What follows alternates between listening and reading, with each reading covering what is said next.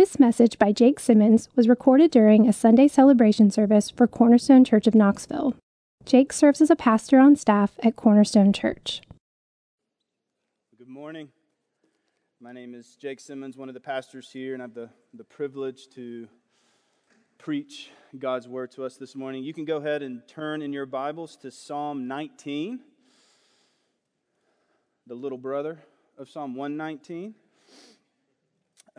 This morning and next Sunday, we want to set aside time to stir our hearts for what Bill was talking about. We don't want to go into this next year presuming that our hearts are ready to read God's Word and prepared to enjoy God's Word. And so we want to take 2 Sundays to remember, what is God's Word? Why is it important? What is it? How are we to read it and enjoy it? So this morning is going to be the first message of that in Psalm 19. And it is an amazing reality, isn't it, that we can say that God wrote a book. God wrote a book. Pages upon pages of God in a book. We hear His heart. We hear His voice. We hear His wisdom. We see and remember His great acts. And the book that we hold in our hands is a gift from God Himself. So what do you see when you look at the Bible? What do you see when you think about the Bible? Has the Bible just become lifeless words on a page? Have they just become cold words? Does the Bible seem outdated? Does it seem irrelevant? Does it seem boring? Does it seem burdensome? Or do you see, and what I hope you see, is the Bible as a window? The Bible can be a window which we are able to look in that takes us to a whole other world. And what I mean by that is not another world detached from ours, but it helps us see this world rightly. It helps us to understand and know why we were created, why we live in this world. As John Calvin says, the Bible functions like glasses or like spectacles that you put on. And what the Bible does is it helps us to see truly who God is, who we are, and what this world was made for. The Bible is God's greatest gift to us outside of His Son. God's Word awakens our dead, bored souls. It frees us from bondage to sin. It comforts the depressed. It inspires the discouraged. It guides the confused. It encourages us and reminds us that God still speaks today. He is still speaking. Where Scripture speaks, God speaks. This is how the psalmist, how David says it in Psalm 19, verses 7 through 11. This is God's Word. The law of the Lord is perfect. Verse 7, reviving the soul. The testimony of the Lord is sure, making wise the simple. The precepts of the Lord are right, rejoicing the heart. The commandment of the Lord is pure, enlightening the eyes. The fear of the Lord is clean, enduring forever. The rules of the Lord are true and righteous altogether. More to be desired are they than gold, even much fine gold, sweeter also than honey and drippings of the honeycomb. Moreover, by them is your servant warned. In keeping them, there is great reward. The grass withers and the flower fades, but the word of our God stands forever. Amen? Amen. The Psalms were a written testimony of what life can look like according to God's word. It is by no accident that the entire Psalter begins with a man who delights in the law of the Lord. On it he meditates day and night. So Mike will be preaching this text next week. The book of Psalms are described as the hymn book of the people of Israel. They are poetry. They are meant to be sung. They are meant to be read as poetry. There are 150 Psalms in the Bible. Those psalms are prayers, they're songs, they're laments, they're public and private grievings, they're confessions. The psalms are filled with emotions. Even as Bill was reading from Psalm 119, you can sense these are not just dead words on a page, but you feel the heart of the author. You feel and sense the seriousness of his love and devotion to the Word of God. When the Psalms are loud, they are deafening loud. They are filled with happiness. They are filled with joy. They are filled with great satisfaction in God. But then yet they are also filled with grief and sorrow, yet connected with hope. What you get from the Psalms is a picture of life when it is lived with all its joys and sorrows under the Word of God. I think that's why the church throughout history has loved the Psalms. Is because when they look at their life, when they think about where they are and the experiences, the good, the sorrow, the hard, the wounds that they bear, when they think about their own life, when they consider all of what God's Word has to say, they can find in the Psalms a place to go and be able to communicate what is in their heart. They love God's Word. The church has loved God's Word. We love God's Word. So while all of Psalm 19 is worth our consideration this morning, we're only going to focus on verses 7 through 11. Psalm 19, David writes of two books that God has created us to know, given us to know Him. The first is natural revelation, the created order. The heavens declare the glories of God. The sky above proclaim His handiwork. We can know God through what He's created. But yet God in His mercy has not only given us creation to know Him, but has given us a word, what's called special revelation. He has revealed Himself. He has given us not just things for us to behold, but He has given us words to know. Personal words which reveal who He is. These words, this special revelation of God, leads us ultimately to know that we need to be rescued, that we need to be redeemed. It leads us to God Himself. So, if I could capture in a sentence what I think David is inviting us to this morning, what he's calling us to, I would say this. He wants us to enjoy God through His sufficient and satisfying Word. Enjoy God through His sufficient and satisfying Word. So 2 points to help us unpack this morning.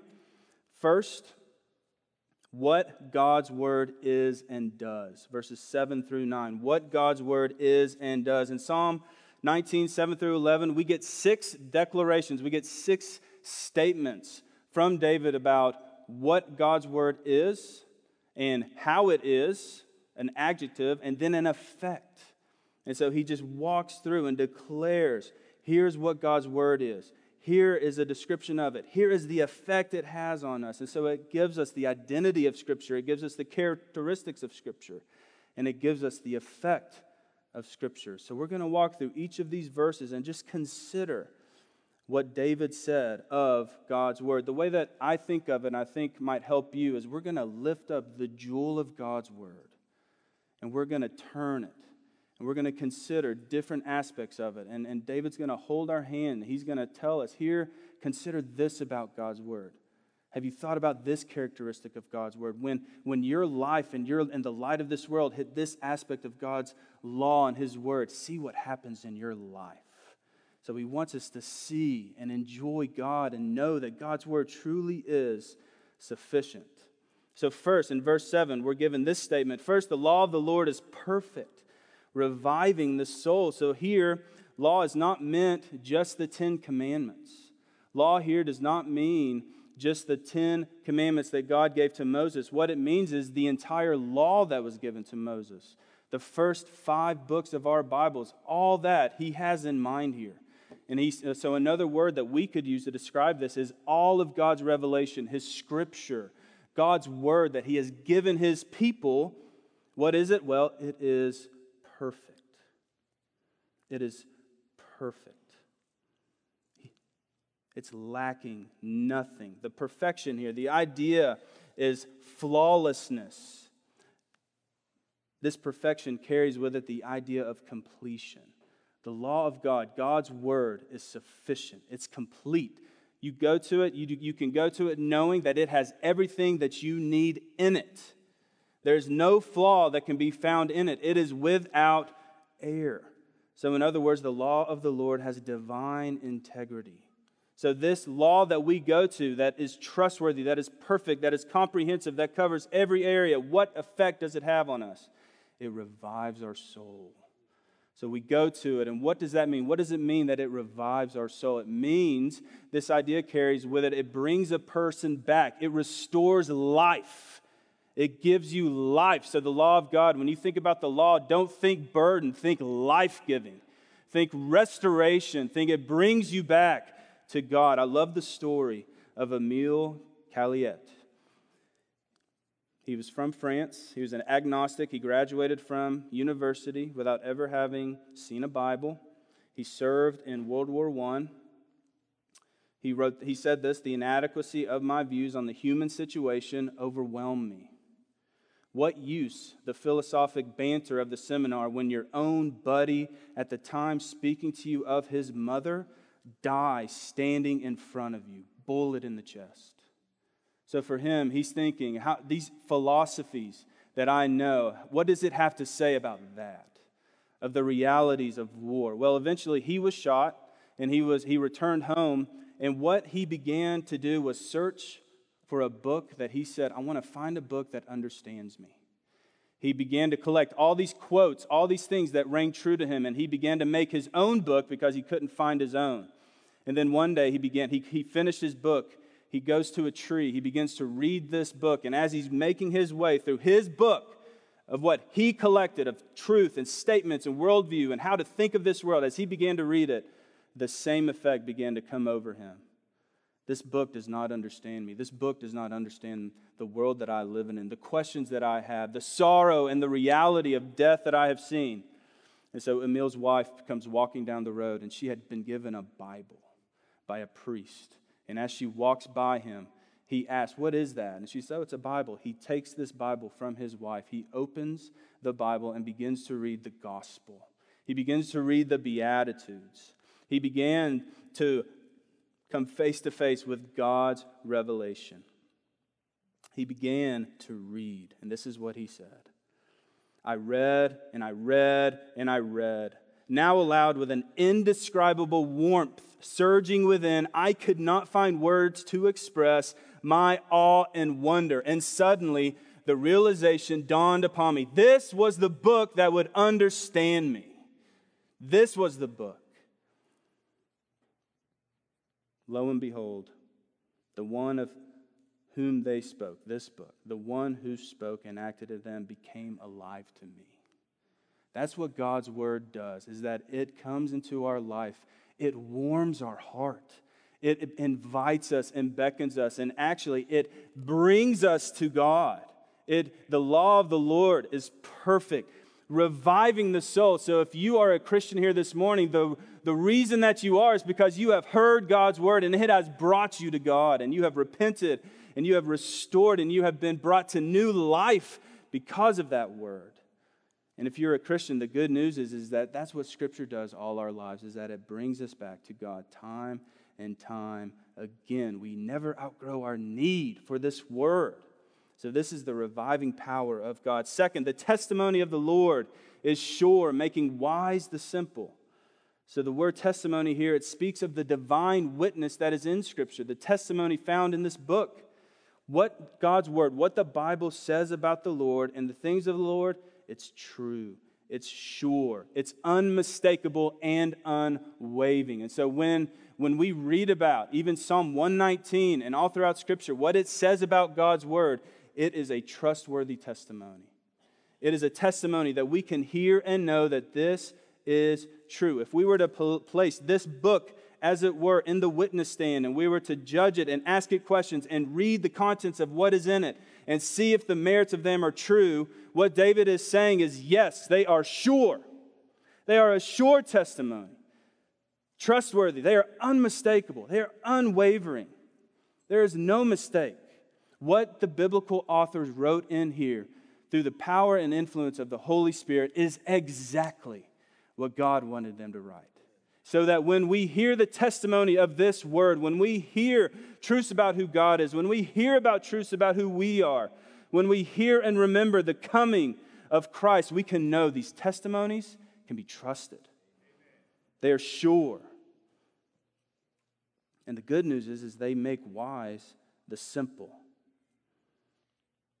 They impart wisdom to the simple. To the one who goes through life aimlessly, following whatever is thrown at him, the one who is naive, tossed to and fro, what that person needs, what every child needs who comes into this world with foolishness bound in their heart and just attaching themselves to what this world has to offer. What they need is they need the sure word of God. They need to hear the testimonies of what God has said. What I needed to hear when I was in college and just following this world is the sure testimony of God. Because I was very simple-minded. I was a fool of fools, and yet I was made wise. And that does not mean that my mind was filled with just knowledge about God. What I learned is that I learned truth about who God is, and then I was able to take that knowledge, and I was actually able to live in a way that is pleasing to God.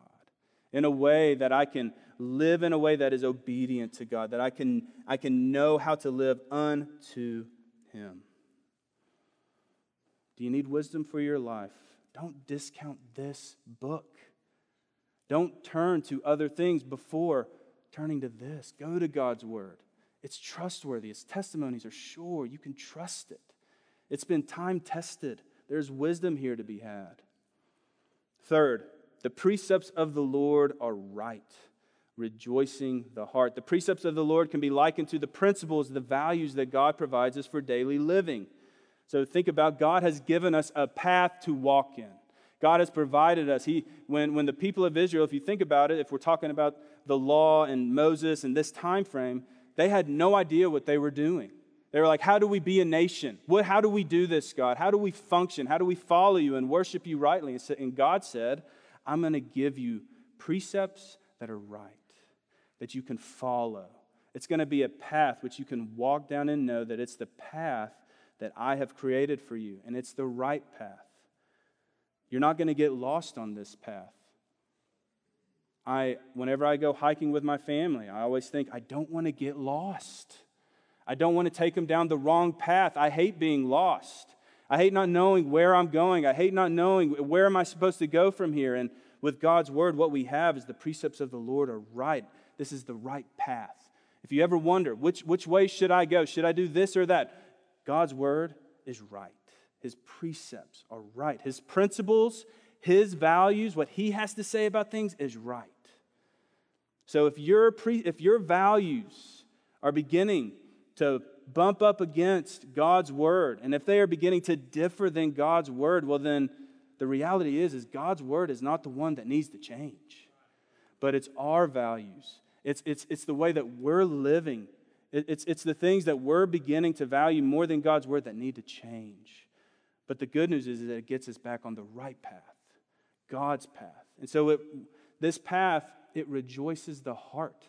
So this path is not one where it leads to just this heavy burden of just you got to do what I say and you got to follow me, and if you go any other way, it's going to be miserable. No, what the psalmist is saying, you follow down this path, there's joy.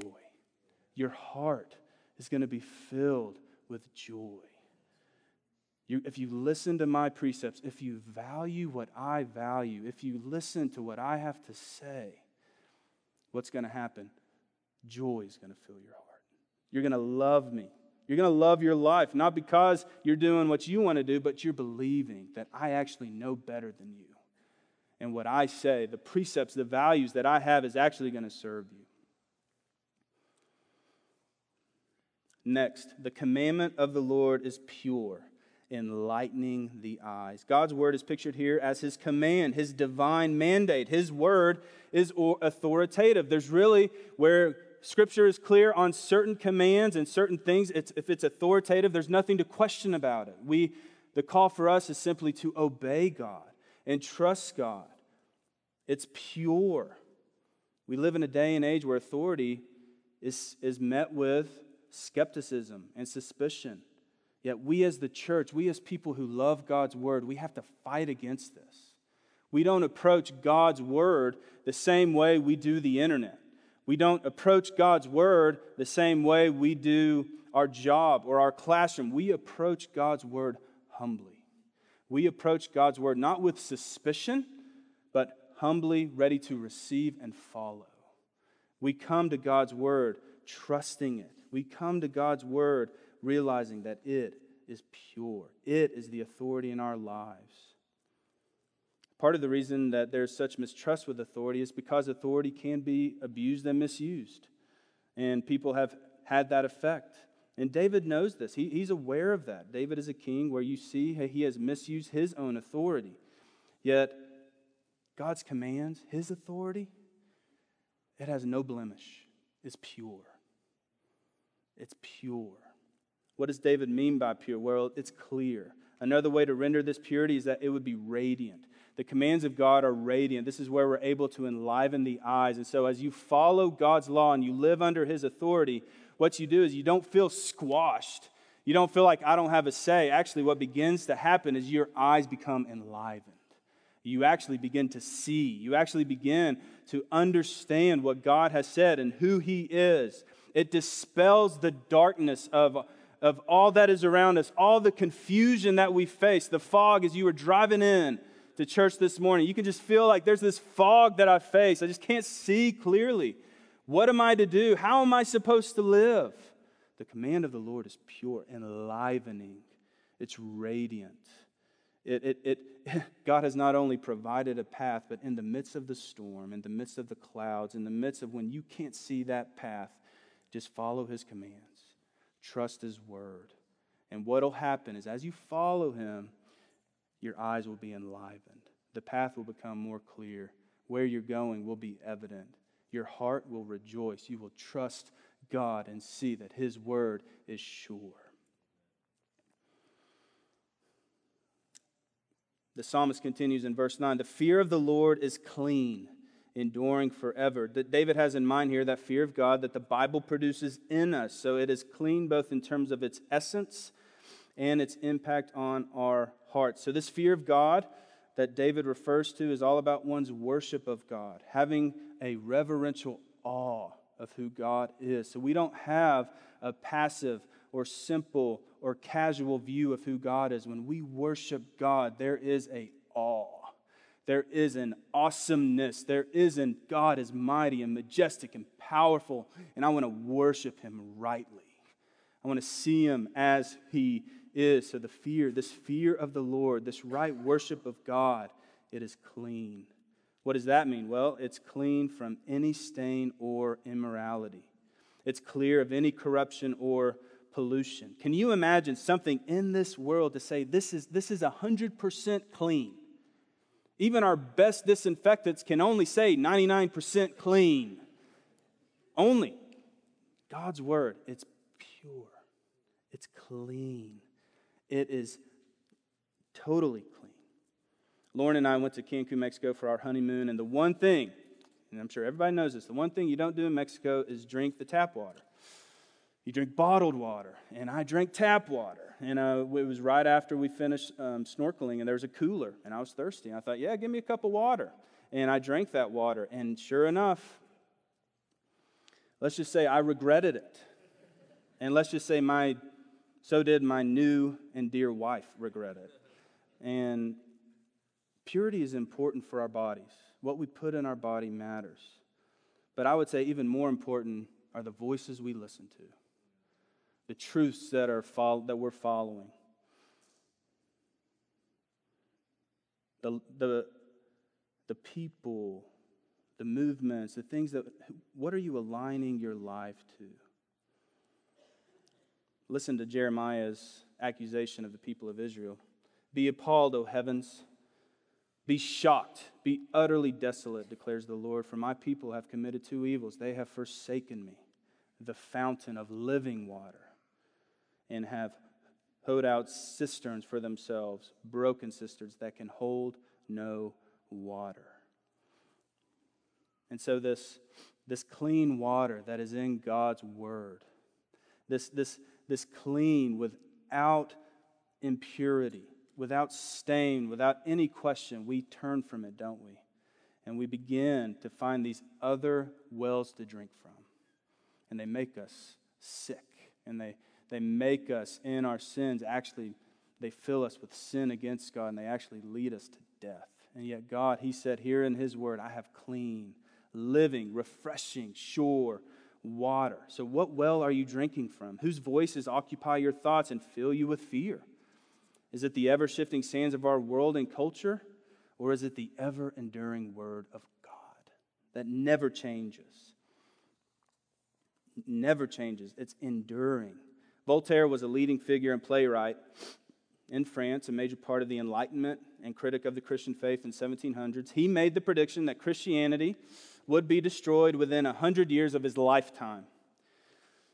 He said this, only place you'll find the Bible is in a museum. Yet here we stand over 300 years later, and Voltaire has become history. Yet the Bible has not lost its influence on the world. Within 50 years of Voltaire's death, the Geneva Bible Society purchased his home and used his own printing press for Bibles. The Word of God endures forever.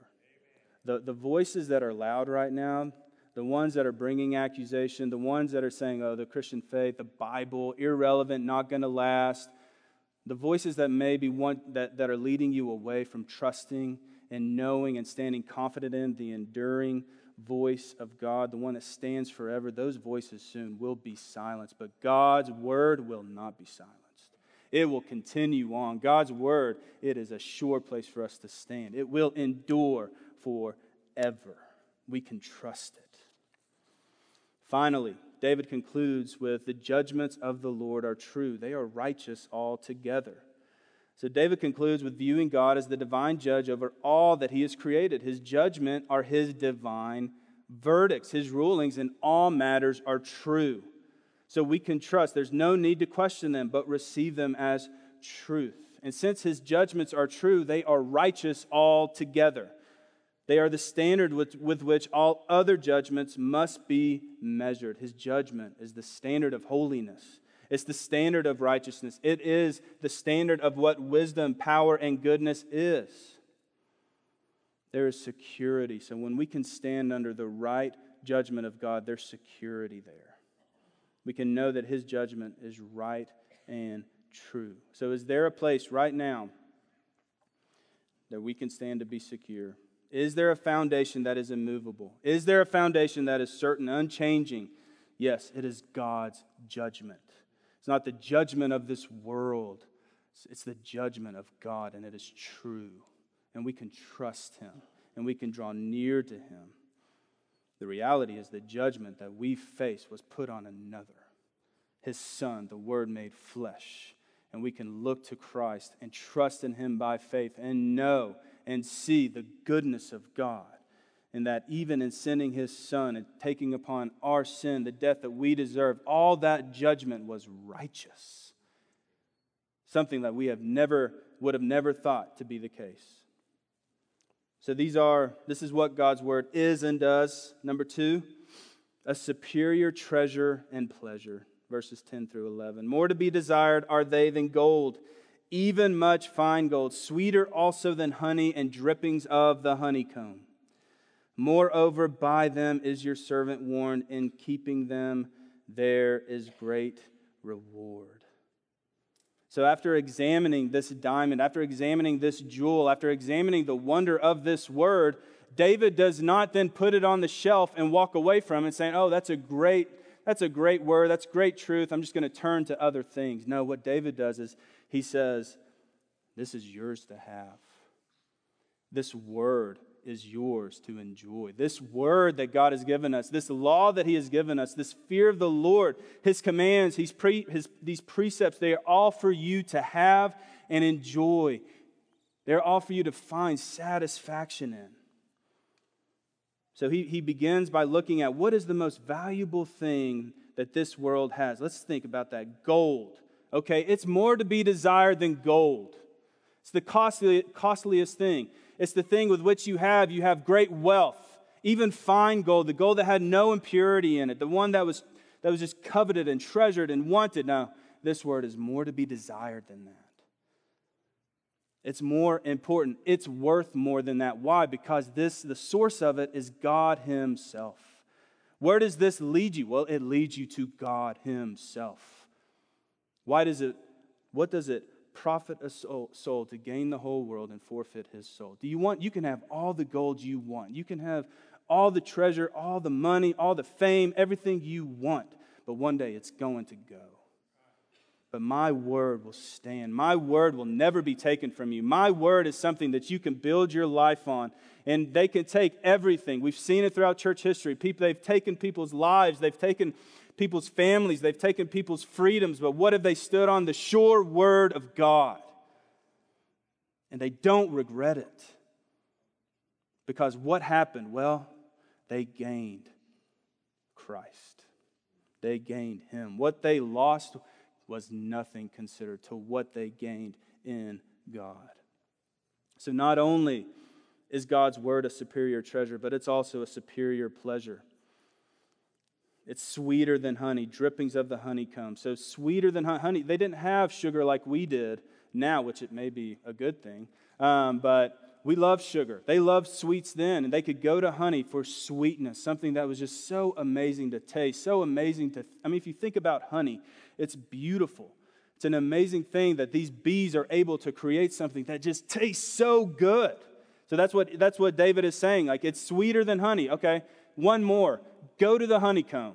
Go to the source. Get the freshest stuff. Don't get the stuff that's being sold secondhand. Go to the source. It's sweeter than that. It's better than that. Scripture is meant, that's what he's getting at. Scripture is meant to be enjoyed. It's meant to be tasted. It's meant to see that the Lord is good. These aren't just lifeless words on a page, but it's meant to go into our hearts and have the same effect when you eat a good bowl of ice cream, or if you eat all the cookies and dessert that you've eaten. You eat it and you enjoy it, but then you walk away thinking, why did I do that? Why did I do that? You feast on God's word. You give your life to God's word. You fill your life with it. There is no governor on how much we get to eat God's word. There is no saying, no, that's too much. No, you're gonna get a little overweight. It's gonna hurt your heart. It's gonna have negative effects. No, when we feast and taste on God's word, God's invitation is to come. Just come. No need to buy it. Just come. Just eat. Just enjoy. Experience me. It's better than honey. If you don't have honey, that's okay. There's something sweet here that you have that is even better. Jonathan Edwards, in discussing and thinking about the nature of faith and thinking about honey and how we can enjoy God, he said, I can show you honey.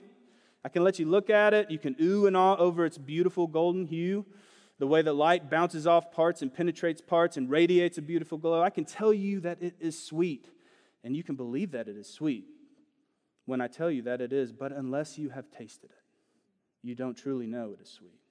You can believe it is sweet because I told you, but believing honey is sweet doesn't mean you really know it is sweet. I could be lying. You only truly know honey is sweet when you have tasted it. Have you tasted the sweetness of God's word? Because once you taste God's word, once you begin to enjoy God through his word, it becomes far superior than all things. It becomes far superior. It becomes the thing which we orient our entire lives around. So that when you read Psalm 19 and you read Psalm 119, the psalmist really means that when people don't follow your law, God, I'm crying because he sees the value of God's word. His life is now centered around this word, and he loves it more than anything. He wants to follow God. He has tasted and seen that the Lord is good. So the question this morning is, do you enjoy God? Do you like God? Do you want to know him more? Has your heart begun to get a little hard? Has your conscience begun to get hard? Has the things of this world begun to taste a little better than the things of God?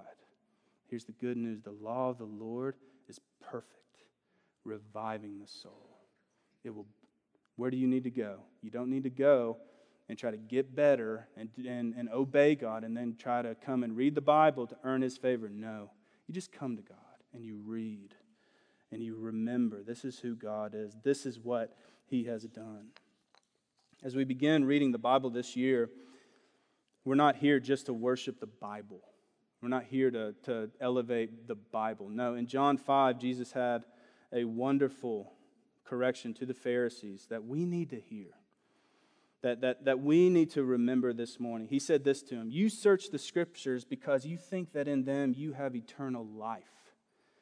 It is they that bear witness about me, yet you refuse to come to me."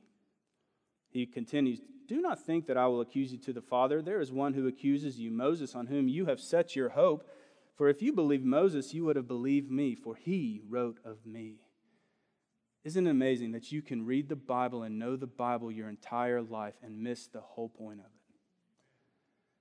Pharisees knew the Bible in and out. They're standing before the Son of God and they are rejecting him. We don't want to do that. We want to read God's word and we want to see it as a pathway. The reason it's so good, the reason the Bible is so amazing is because in here, it points us how we get to enjoy fellowship with God. It's through Jesus.